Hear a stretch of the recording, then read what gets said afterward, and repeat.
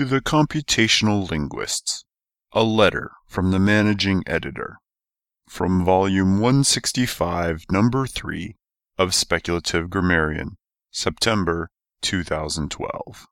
First, why isn't there more computational philology out there? Okay, I know no one is going to actually answer that, and most computational linguists don't even know that computational philology exists. Kids these days. No respect for their elders, and no knowledge of the classics. But seriously, why did you have to name the field computational linguistics, and not say linguistic computation? Then you could have been housed solidly in the engineering building, and no real linguist would ever have to give your disgraceful field a second thought. Yeah, you heard me. Your field is a disgrace. You have too much data. You do too much math. You don't have nearly enough theory.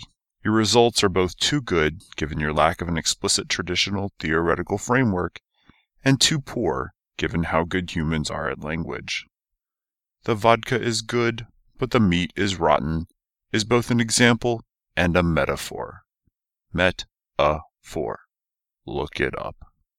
STEM fields, science, technology, engineering, and math. That's an acronym.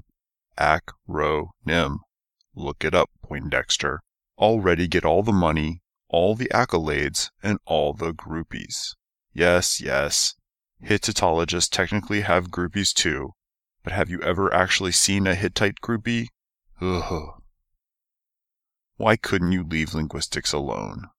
And why bother linguistics in particular? Sure, computational history, computational literature, and computational sociology technically exist, but no one takes them seriously. Can you fill in the blank? Computational linguistics is to Google as computational sociology is to blank. Hey, look, Nimrod, an analogy. A-nal-o-g. Any clue at all? No, of course not. Why? Because the computational sociologists have the common decency to not go out and become billionaires while ruining real sociology for the real sociologists.